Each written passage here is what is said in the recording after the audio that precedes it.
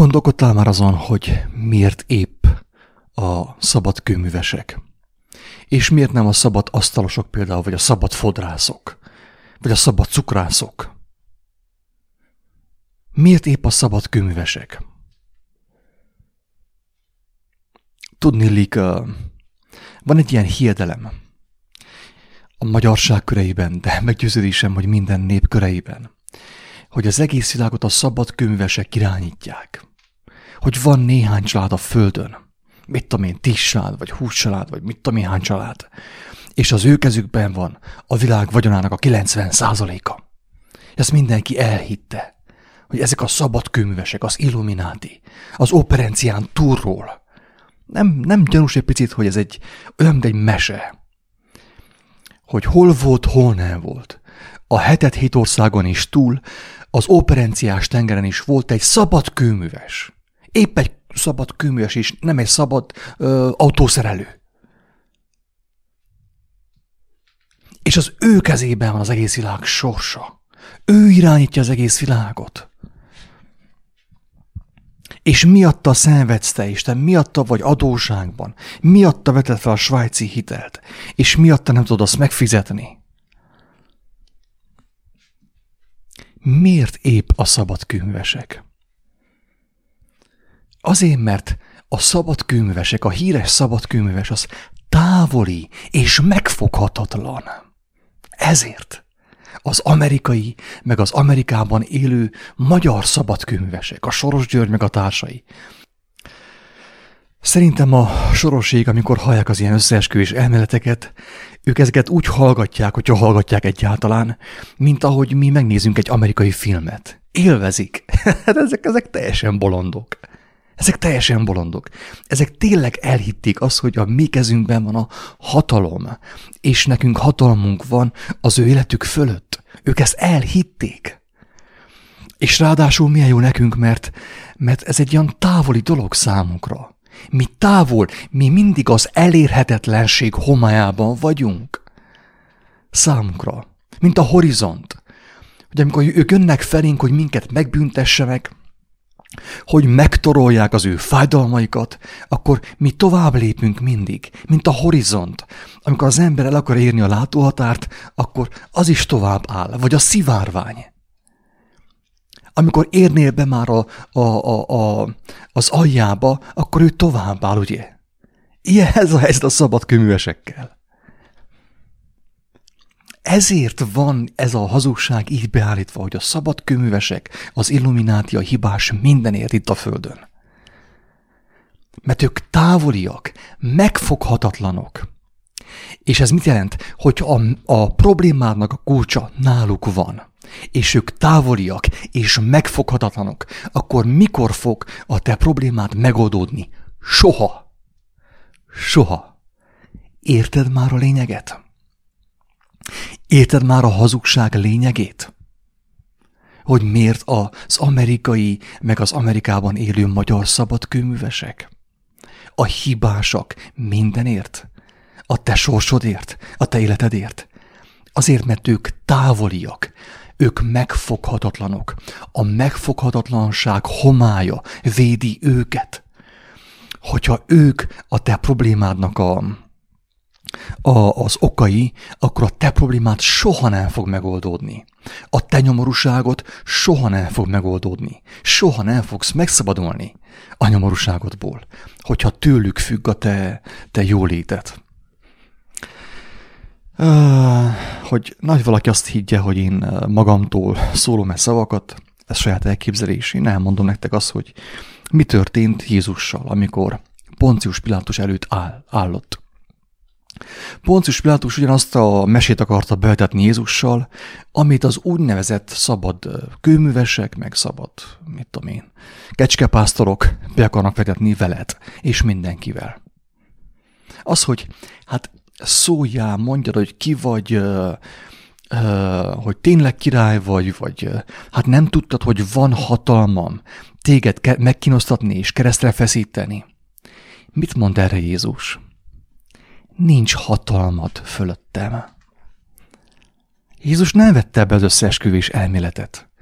Ő nem hitt az összeesküvés elméletnek, Poncius Pilátus összeesküvés elméletének, összeesküvés meséjének. Nem hitt Jézus.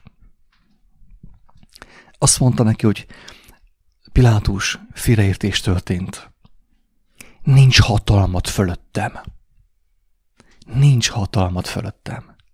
Csak akkor, hogyha az Atya által van megadva az neked. Az Atya által meg volt adva a hatalom arra, hogy Poncius őt megkínoztassa és kivégeztesse. Megengedte Isten, hogy ez megtörténjen. Ezt már többször elmondtuk, hogy miért történt így. Hogy miért kellett ez megtörténjen.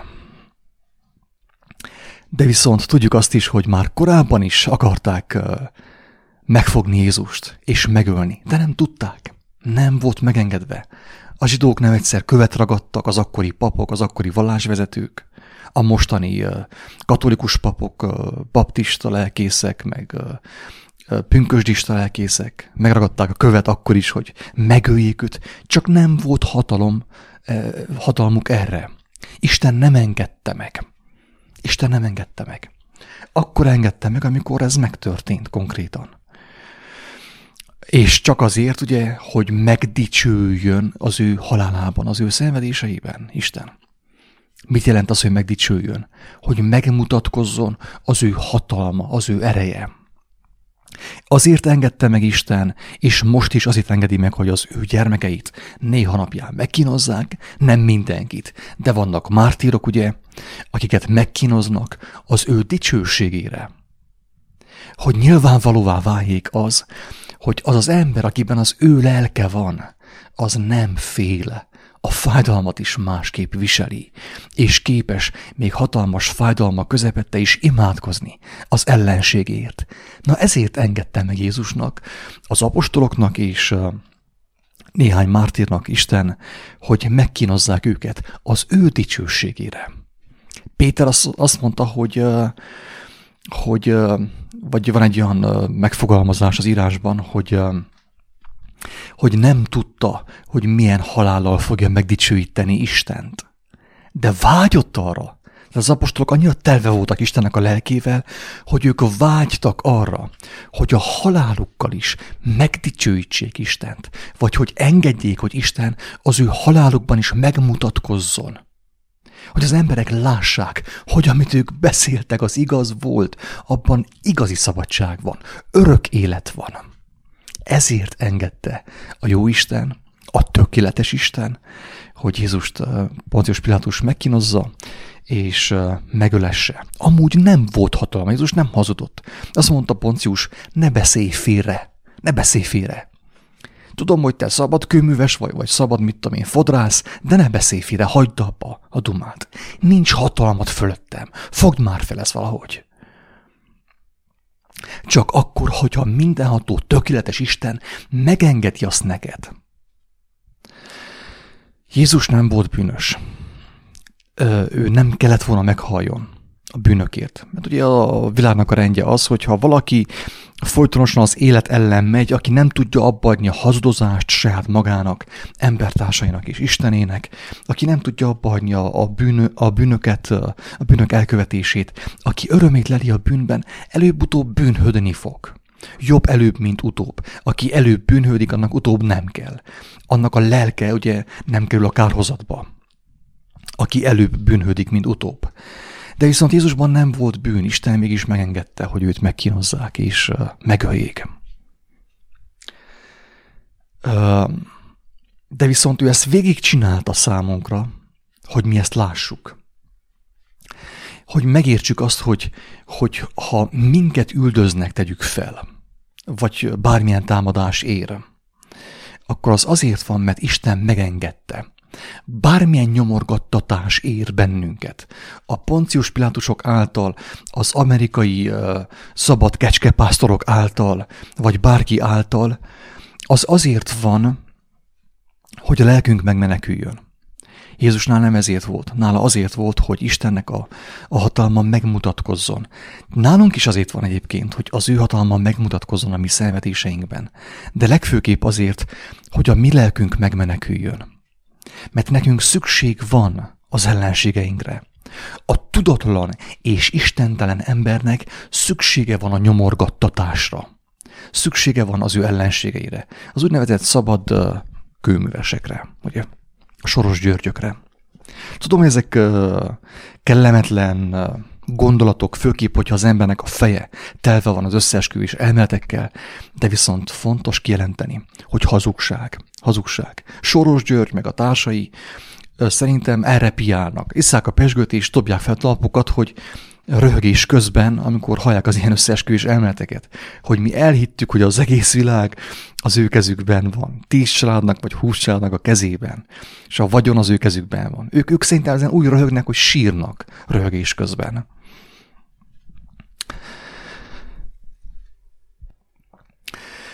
Térjünk vissza a lényeghez, ahhoz, hogy miért van ez az elhitetés betéve az emberek számára, hogy a hétköznapi emberek számára, a tömeg számára, hogy a szabad kőművesek, ők a felelősek mindenért, meg az operencián túl ugye a mesében illő gonosz hősök, az Amerikában élő sárkányok, ugye, szabad kőművesek és az Illumináti a felelős a magyar ember problémájáért.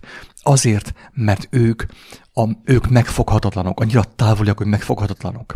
Nem tudnak semmit sem csinálni. A magyar ember semmit nem tud tenni. Sem Soros György ellen. Maximum túrja a nyálát a magyar ember. Egy sör mellett ott van, hogy igen, hát a Soros a hibás, meg elcseszte az egész Magyarország sorsát, meg minden, de egyebet nem tudsz csinálni, így van-e? Legyünk őszinték. Nem fogsz elmenni Amerikába, bekopogni Soros Györgyhöz, és szembeköpni őt. Még ezt sem fogod megtenni, nem, hogy mit tudom én, megtorold megbosszuld a te fájdalmaidat rajta. Nem fogod megcsinálni.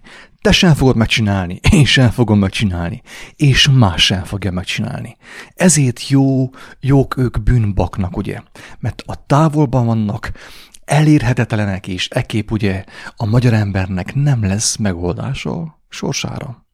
Ezért ugye mit tehet a magyar ember?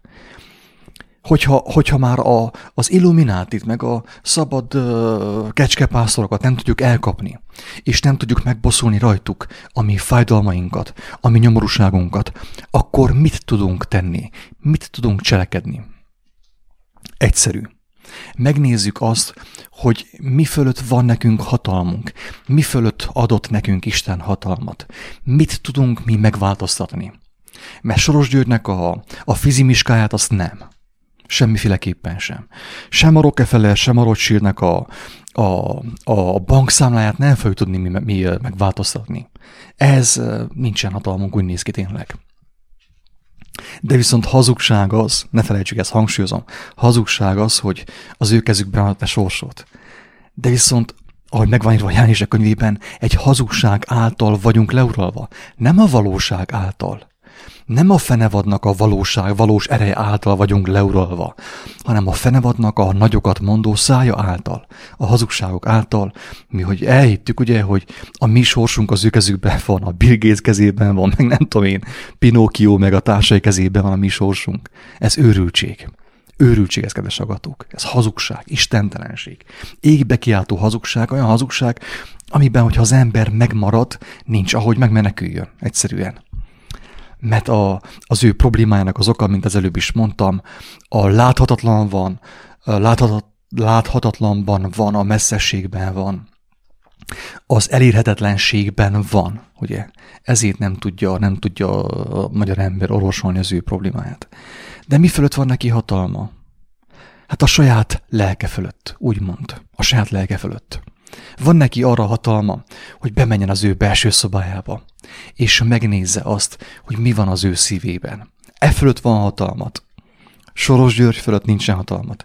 Csak arra kaptunk mi hatalmat, hogy Isten kegyelmét kérjük ahhoz, hogy meglássuk a mi belső szobánkban, hogy mi milyen hazugságokkal és milyen bűnökkel tettük magunkat földön futóvá. Érthető? Csak erre van neked hatalmad. Erre van nekem is hatalma.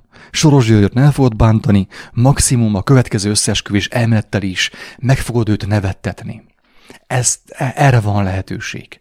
Neki ez egy ingyenes szórakozás, mint nekünk az internetről letöltött ingyenes filmek. Számára ez épp olyan ingyenes és mulattató szórakozás.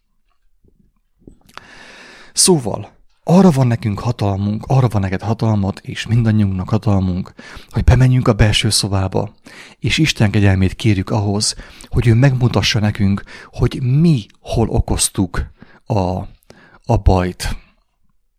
Hogy mi hol tértünk el az élet törvényétől, az élet rendjétől, hogy mi hogy teremtettük meg a saját nyomorúságunkat, és mi hogyan szolgáltattuk ki az életünk erejét és az életünk idejét, úgymond a hatalomnak, a rendszernek.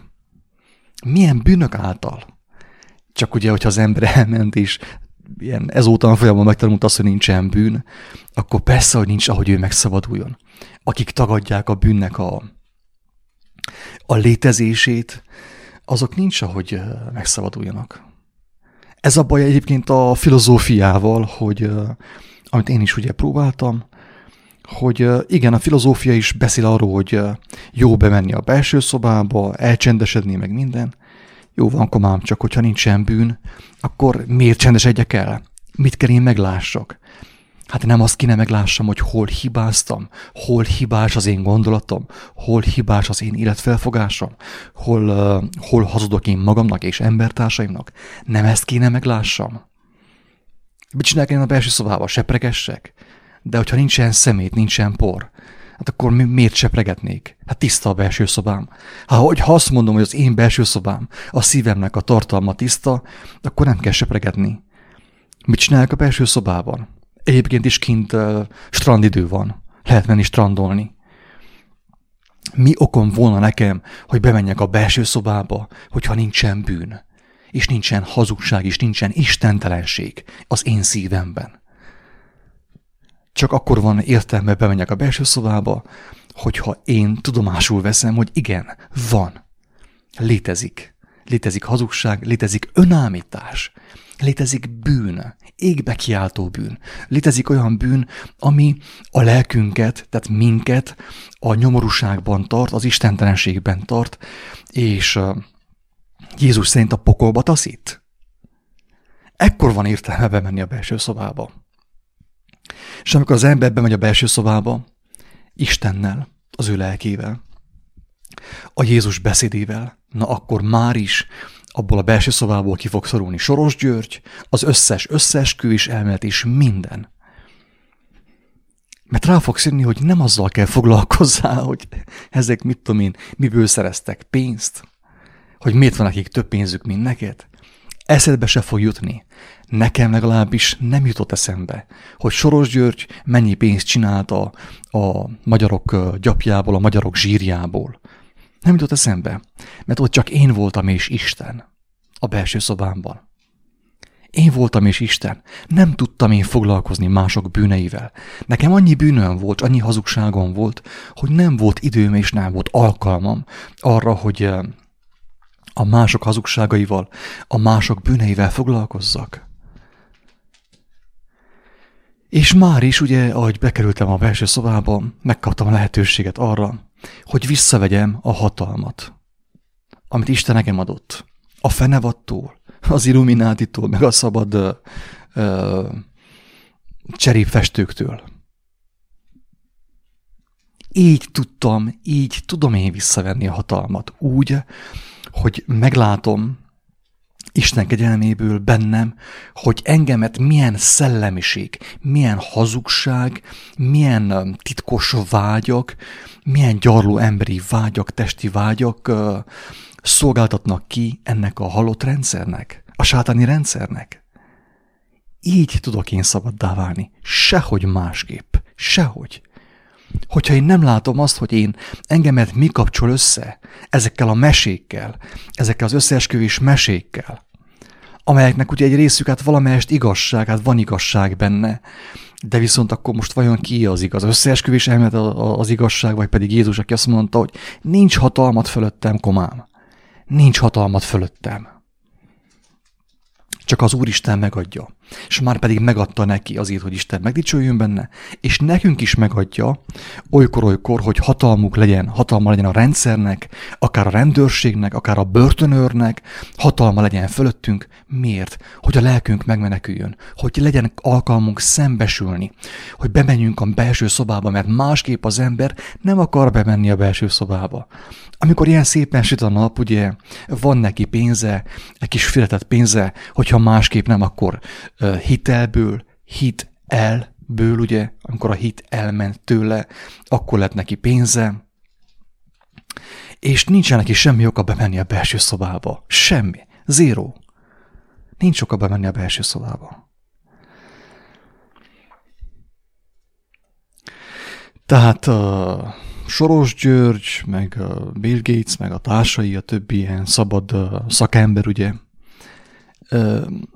jár a szájuk, persze, hát nincs más dolguk, tényleg van pénzük, nekik aztán végképp nincs semmi okuk bemenni a belső szobába, semmi, és jár a szájuk, és elmondják azt, hogy hatalmuk van fölötted, meg minden, te meg elhiszed, én is elhiszem. Miért? Azért, mert nem ismerjük az igazságot.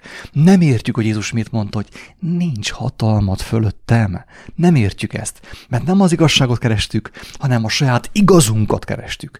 Nem az élő Istent kerestük, az igaz Istent kerestük, hanem a jó Istent kerestük, aki mindenben egyetért velünk mellesleg. Ezért nem jutottunk el az igazságra, és elhittük ezt a baromságot, ezt a hazugságot, ami egyébként már Jézusnál is bepróbálkozott. És ő elmondta, hogy emberek, figyeljetek rám, az igazság az, hogy ezeknek a szájuk jár, nincs valódi hatalmuk. Annyi hatalmuk van, amit az Úristen megenged, és az Úristen megengedő legyen hatalmuk fölötted, hogy szembesülj azzal, hogy benned is az a szellemiség van, mint bennük. Az a szellemiség van benned is, és bennem is, mindannyiunkban, ami őket abba a pozícióba helyezte, ahol ők vannak. Ezért engedi meg az Úristen, hogy úgymond ideig, óráig hatalmuk legyen fölöttünk, de még ezt is a javunkra fordítja. Az Áldott légy te börtön című filmben egyértelműen láthatjuk ugye a történetet. Pontosan erről szól, amikor az a román politikus nő ugye lázadozott a kommunizmus ellen, és bekerült a börtönbe, és ugye a kommunista börtönnek hatalma volt fölötte, ideig, óráig, de a film végére, egészen pontosan a valós és igaz történet végére kiderül, hogy nem volt a kommunista börtönnek hatalma fölötte. Csak ideig, óráig volt hatalma fölötte, Isten engedelmével, és azért történt ez, azért volt hatalma, hogy ő bekerüljön abba a szorításba, ottan ő szembesüljön, és megismerje Istent, az igazi valóságot, amelyet ő megtalálhatott a belső szobában. Volt bőségesen neki alkalma egyedül járkálni a cellában, fohászkodni és imádkozni, felidézni a zsoltárokat, és a lelkét tisztába tenni. Amúgy nem volt hatalma. És most eljutottunk egy olyan kérdéshez, amiről már korábban akartam beszélni, de úgy látszik, hogy most fogok erről beszélni.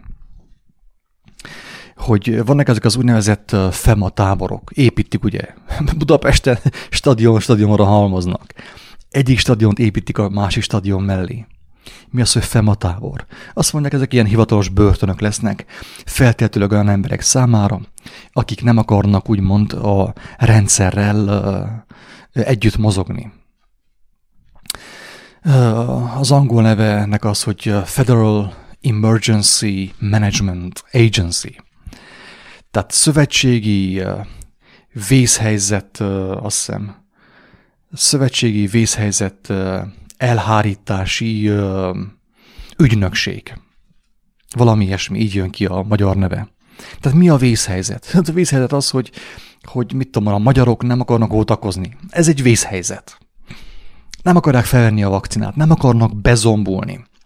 A magyar ember, hála Istennek, tudja, a magyar emberek között nagyon sokan, nem tudom, hogy mennyien,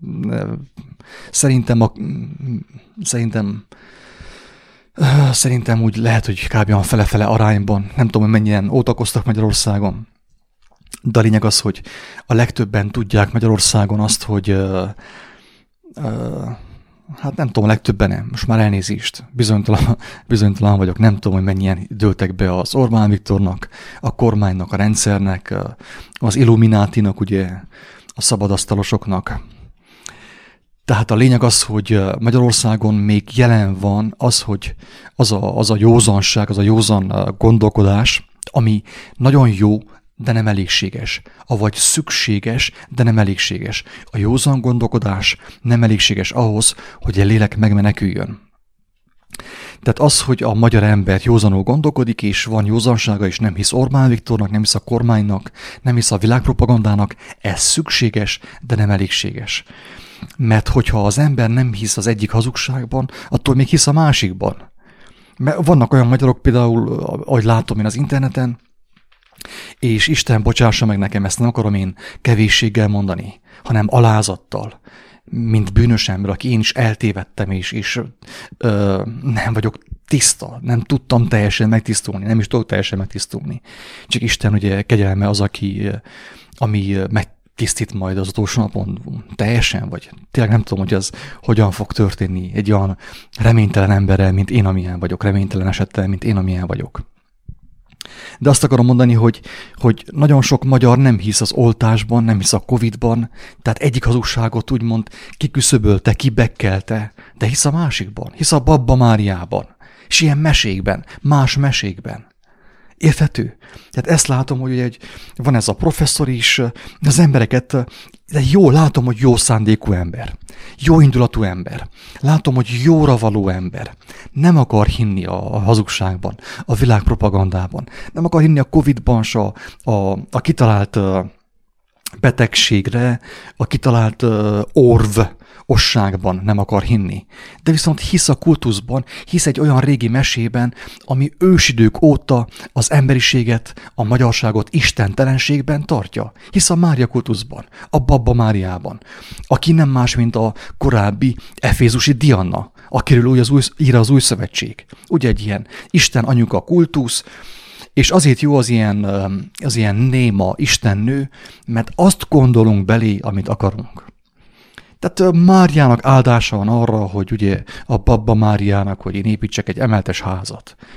És ezért jó ugye az Istent, az élő Istent, a beszélő Istent, az igaz Istent, a Krisztusnak a feltámasztóját, az evangéliumnak a kijelentőjét, tehát Jézus szavainak a kijelentőjét, ezért jó helyettesíteni a Babba Máriával, a Csíksomlyai szoborral és más ilyen mesékkel. Mert Isten nem beszél. Az a jó Isten, a Babba Mária, a bálványok nem beszélnek. Ez le van írva az írásban, az Ószövetségben, az Új Szövetségben. Azért jó nekünk a bálvány, a hazugság, a mese, mert az nem beszél. Azt képzelünk bele, amit akarunk. Azt képzelünk bele, amit akarunk, ugye? De Isten beszélt. Ő beszélt, ő szólt a proféták által, szólt Jézus által, az apostolok által, és ma is szól az ő szent lelke által, és a gyermekei által. És sokszor nem azt szólja Isten, amit mi bele akarunk képzelni a Babba Máriába, a Csíksomlyai szoborba, és az összes többi bálványba. Szóval, térjünk vissza a lényeghez. Tehát akkor azért ugye vannak épülnek ezek a hivatalos börtönök, meg ilyen, úgy is lehetne mondani, hogy modernkori koncentrációs táborok, ugye, ezek azok lesznek. Hogy azok az emberek, akik nem hittek a gonoszságban, nem hittek a hazugságban, nem tudták bevenni ezt az aktuális világpropagandát, akik úgymond jóra hajló emberek, azoknak épülnek az ilyen táborok. Miért? Azért, mert az Úristen megadja idéglenesen a hatalmat. A hatalomnak, a kormányhatalomnak idéglenesen megadja a hatalmat az ilyen emberek fölött, hogy bebörtönözze őket, megszorítsa őket. Hogy ők ott a táborban, ugye, az ingyenes táborban, koncentrációs táborban szembesüljenek azzal, hogy az ő bálványuk az néma. Hát az soha nem létezett, azt ők találták ki. Érthető? Erre lesznek a hivatalos, ugye modernkori koncentrációs táborok, vagy a FEMA táborok. hogy ott a lélek szembesülhet az ő hazugságaival, az ő istentelenségeivel, és főképp azok számára lesz, akik megmenekülnek. Ez megint egy hatalmas paradoxon, ellentmondásnak tűnik. Tehát nem azoknak lesz a koncentrációs tábor, a börtön, a fematábor, akik elvesznek, hanem fordítva, akik megmenekülnek. Mert akik elvesznek, azok oltatni fognak. Ők el fognak veszni tábor nélkül is, de nekik nem kell semmilyen tábor. Érthető? Drága magyarok, drága székelyek. Tényleg, szívembe fohászkodom mindenkiért, mindannyiunkért, mindannyiutokért, hogy ébredjünk fel, amíg nem késő. Ébredjünk fel, amíg nem késő. Azok az emberek, akik nem hagyják abba ezt az őrültséget, és tovább mennek ebben az istentelenségben, az oltásokban, az oltakozásban, azok az emberek be fognak zombolni. Egyértelműen kaptuk a kijelentést a magasságos Istentől, hogy az oltás méreg, bénulást okoz. Először az agy számára, a gondolkodás számára, az ember lelke számára, az embernek az amúgy is szétzúzott és megtiport lelke számára bénulást okoz a vakcina. Érthető? És akik belemennek, a világ propagandát elfogadják, a hazugságot elfogadják, belemennek a Covid-ba és bele a vakcinázásba, egyszer oltunk, kétszer oltunk, 3-szor, 20-szor, 200-szor, azoknak már nem kell semmilyen börtön, semmilyen tábor, mert ők amúgy is meg fognak halni. Először lelkileg zombivá válnak, érzéketlenné válnak, lélektelenné válnak. És el fognak pusztulni az ilyen emberek. Sőt, már történik. Csak ugye mindenki hallgat, mindenki fél. Az ember, akiben nincsen igazság, nem tud nem félni. Az ember, aki nem ismerte meg Isten kijelentését, az evangéliumot, Jézus tanítását, nem tud nem félni. Ez az igazság. És ezért hiába, hogy a szemünk láttára történik, hogy emberek meglassulnak, eltompulnak az oltás hatására, egyesek meghalnak az oltás hatására, senki nem beszél. Nem úgy értem, hogy senki konkrétan, mert egy-két ember az itt csak elmondja. Istentől erőt kap, ugye, és egy néhány ember csak elmondja. Mint hogy akkor is az apostolok elmondták, ugye, Jézus elmondta, most is vannak emberek, akik elmondják, tehát nagyon kevesen vannak. De azért mondom, hogy senki nem beszél, mert a többség az úgy hallgat, a 99%. Elhisz inkább az, hogy a nagytata az azért halt meg, mert hát bekapta az oltást, de az nem volt kompatibilis az ő tyúk szemével. Inkább a magyar ember ezt elhiszi, ezt a őrültséget. Isten könyörüljön rajtunk, tényleg irgalmazzon nekünk. Tehát akkor ott tartunk, hogy a FEMA táborok nem az oltakozók számára lesznek, akik ugye elhisznek mindent a kormánynak, a fenevad képének, ugye a képernyőnek, nem nekik lesz a FEMA tábor, a koncentrációs tábor és a börtönök, hanem számodra, talán számomra is, Isten tudja, azok számára, akik nem tudtak hinni a hazugságban, nem voltak annyira lebutítva, hogy be tudják venni ezt a hazugságot, de viszont az igazságot sem ismerték meg. Na, ők fognak körülbelül bekerülni ezekbe a koncentrációs táborokba, amelyek ugye voltak Romániában a kommunizmus idején, ugyanaz volt, csak ugye börtönök, akkor nem volt FEMA, hanem nem volt szövetségi katasztrófavédelmi központ, tehát nem volt ilyesmi, hanem ezt úgy hívták, hogy börtön. Zsiláván, meg mit tudom én, különböző helyeken ugye voltak ilyen börtönök, fegyházak, és oda bekerültek ugye mindenki, aki nem volt kommunista. Lelkészek, keresztény pásztorok és lelkészek, akik igazságban jártak, egészen pontosan sántikáltak, ugye, akik nem tudtak hinni a kommunizmusnak, bekerültek a börtönben, és a börtönben kaptak ők esélyt arra, hogyha már nem hisznek a gonoszságban, az istentelenségben, a hazugságban, hát akkor higgyenek az igazságban. Mert az igazság szabaddá teszi őket, és szabaddá is tette őket. Úgyhogy szerintem nagyjából elmondtam mindent erről a témáról. Tehát ugye a propagandával, a szabadkönyvesekkel nincs hatalmuk. Az igaz ember fölött nincs hatalma. Illés tüzet parancsolt az égből, és 50-esével haltak meg a katonák. A királynak az emberei mentek, hogy fogják el Illést, de Illés fedhetetlen volt, tiszta volt Isten szemében. Tiszta volt Isten szemében. És tűzött le az égből, és a katonákat megemésztette. Felfalta őket, ugye? Tehát nem volt, 50 katonának nem volt hatalma egy vékony prófita fölött, mert ő igaz volt, ő tiszta volt Isten szemében. Ugyanígy Jézus fölött sem volt hatalma a rendszernek, csak Jézus tudta, hogy ez meg kell engedtessék neki. Azért, hogy a nagyobb jó, a tökéletesség, Istennek a tökéletessége megmutatkozzon az ő feltámadásában. Abban, hogy legyőzte ő a halált. Számunkra azért van megengedve, hogy idéglenesen legyen hatalma a rendszernek, a kormányhatalomnak, legyen uralma fölöttünk, azért van megengedve, hogy mi azáltal szembesülhessünk a bűneinkkel, a bennünk lévő hazugságokkal, istentelenséggel, megtisztulhassunk és megmenekülhessünk, hogy amire eljön az utolsó óra itt a földön, tiszta lélekként tudjunk távozni a földről. Ezért van és lesz megengedve a világhatalomnak. Tehát nem a Bill Gates fogja megölni az embereket, hogy Isten igazából, hát nem az Isten igazából fogja megölni semmiképp. Tehát nem a Bill Gates fogja megölni az embereket, hanem az emberekben lévő istentelenség és bűn, az öl meg bennünket. Az először elválaszt a pásztortól, ugye? Nem halljuk már a lélek hangját, ugye? A lelki ismeretünk hangját, ami Istentől van, azt nem halljuk, és utána elpusztulunk. Úgy lelkileg, mint testileg.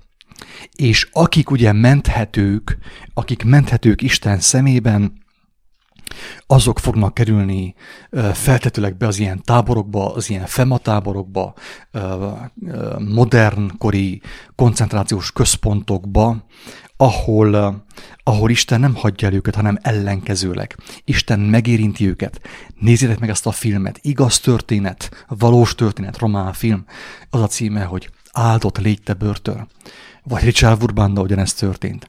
Ő elmondta, hogy nagyon sokan, akik hívőnek hitték magukat a börtönben, ateistává váltak, megtagadták Istent, és elvesztek, úgymond. Mások pedig, akik nem hitték volna, hogy ők hívők, akik ateistának vallották magukat, ők valójában hívők voltak, és hittek Istenben, és úgy haltak meg, hogy örömmámorban áldották Istent az ajkaikkal. Tehát a börtönben, a FEMA táborokban megfordul a világ, ugye? Nem úgy, ahogy a nóta mondja, hogy zöld ablakban piros-fehér virág, hanem fordítva, tehát másképp, Isten szerint fog megfordulni a világ.